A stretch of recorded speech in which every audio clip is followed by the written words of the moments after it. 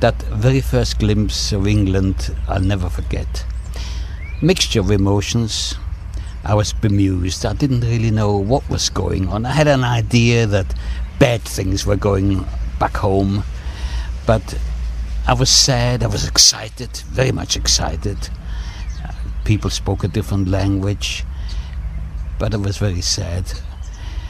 I was hoping that my mother kept her word, because when I left Vienna, she would shout, the train was still moving, was already moving I should say, and she shouted, "Otto, I'll be over next week, be a good boy, next week."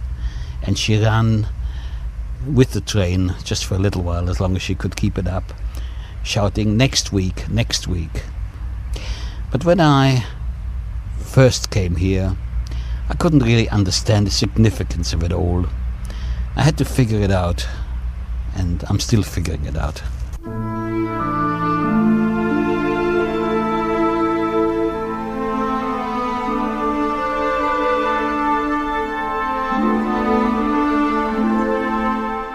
We were all taken to what is still there today, would you believe it? The Metropolitan Arcade. Children who had no address to go to were taken there, and other people, by special invitation, I suppose, went to choose children. Well, the girls, I suppose, went first, but my cousin, I came with my cousin, by the way, there were two of us. My cousin and I, we must have been the ugly ducklings. Nobody chose us. So we went back again to Liverpool Station and was taken to a camp near Ipswich.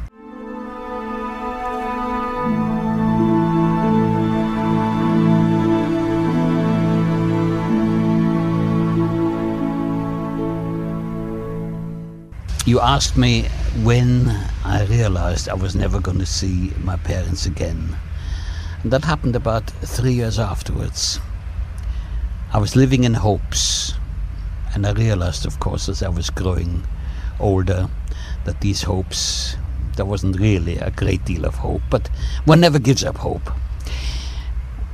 From Claydon, I was taken in by a Christian family in a place called Morpeth. That's just north of Newcastle. Mr. and Mrs. Ferguson, I called them auntie and uncle. They were lovely people. They took me in because of their Christian beliefs. They never ever tried to convert me. So 2 years afterwards, by now I went to school. I picked up the English language quite quick. Well, youngsters do, you know.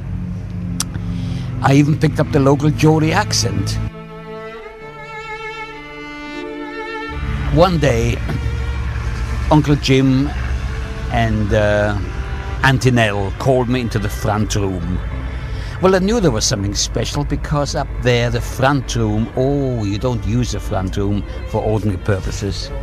You only use the front room for special purposes. Auntie Nell was a piano teacher. She had a piano in there, and the front room was out of bounds for us children. But now Uncle Jim called me in, and Auntie Nell wasn't too pleased. She said, "You know, you shouldn't tell him." And he said, "No, the lad's got to know." And he showed me a letter. Received, yes, during the war, the International Red Cross was able to verify this. That my parents were sent to a camp in a place called Treblinka in Poland. And he said, "Now, Henny," that's how they talk up there, you won't see your parents again."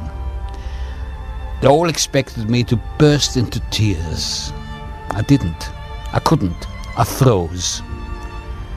But when they left the front room, they left me a little while. I wept and wept. All my hopes were now really shattered. Not that I really believed very much in my hopes.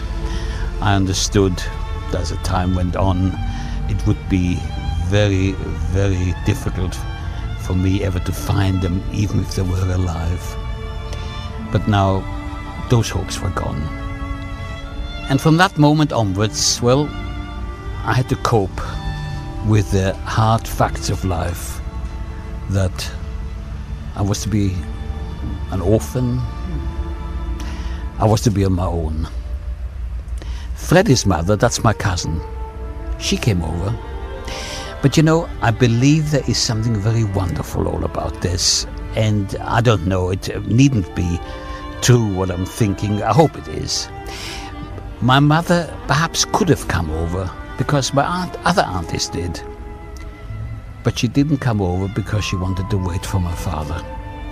My father was taken from us in 1938 in November. The Crystal Night. Kristallnacht. And I can't be sure about this. I'm hoping that this is so. It sounds romantic, I don't know. Could well be that it is true. That how is it that she didn't come over when her sisters did? I think she wanted to wait for him, and I do know now I had another confirmation that they went together to their death, hand in hand. I'd like to think so anyhow. My sister Adele, well, I don't really want to know what happened to her. All I know is she was sent to a camp in Minsk, that's Belarus. The circumstances of how she died, I think that would be too terrible. I don't really want to know. She was 7 years older than I, so a young girl, 18, perhaps she was 19 then. No, I don't think I want to know. But that's how I learned about the fate of my parents.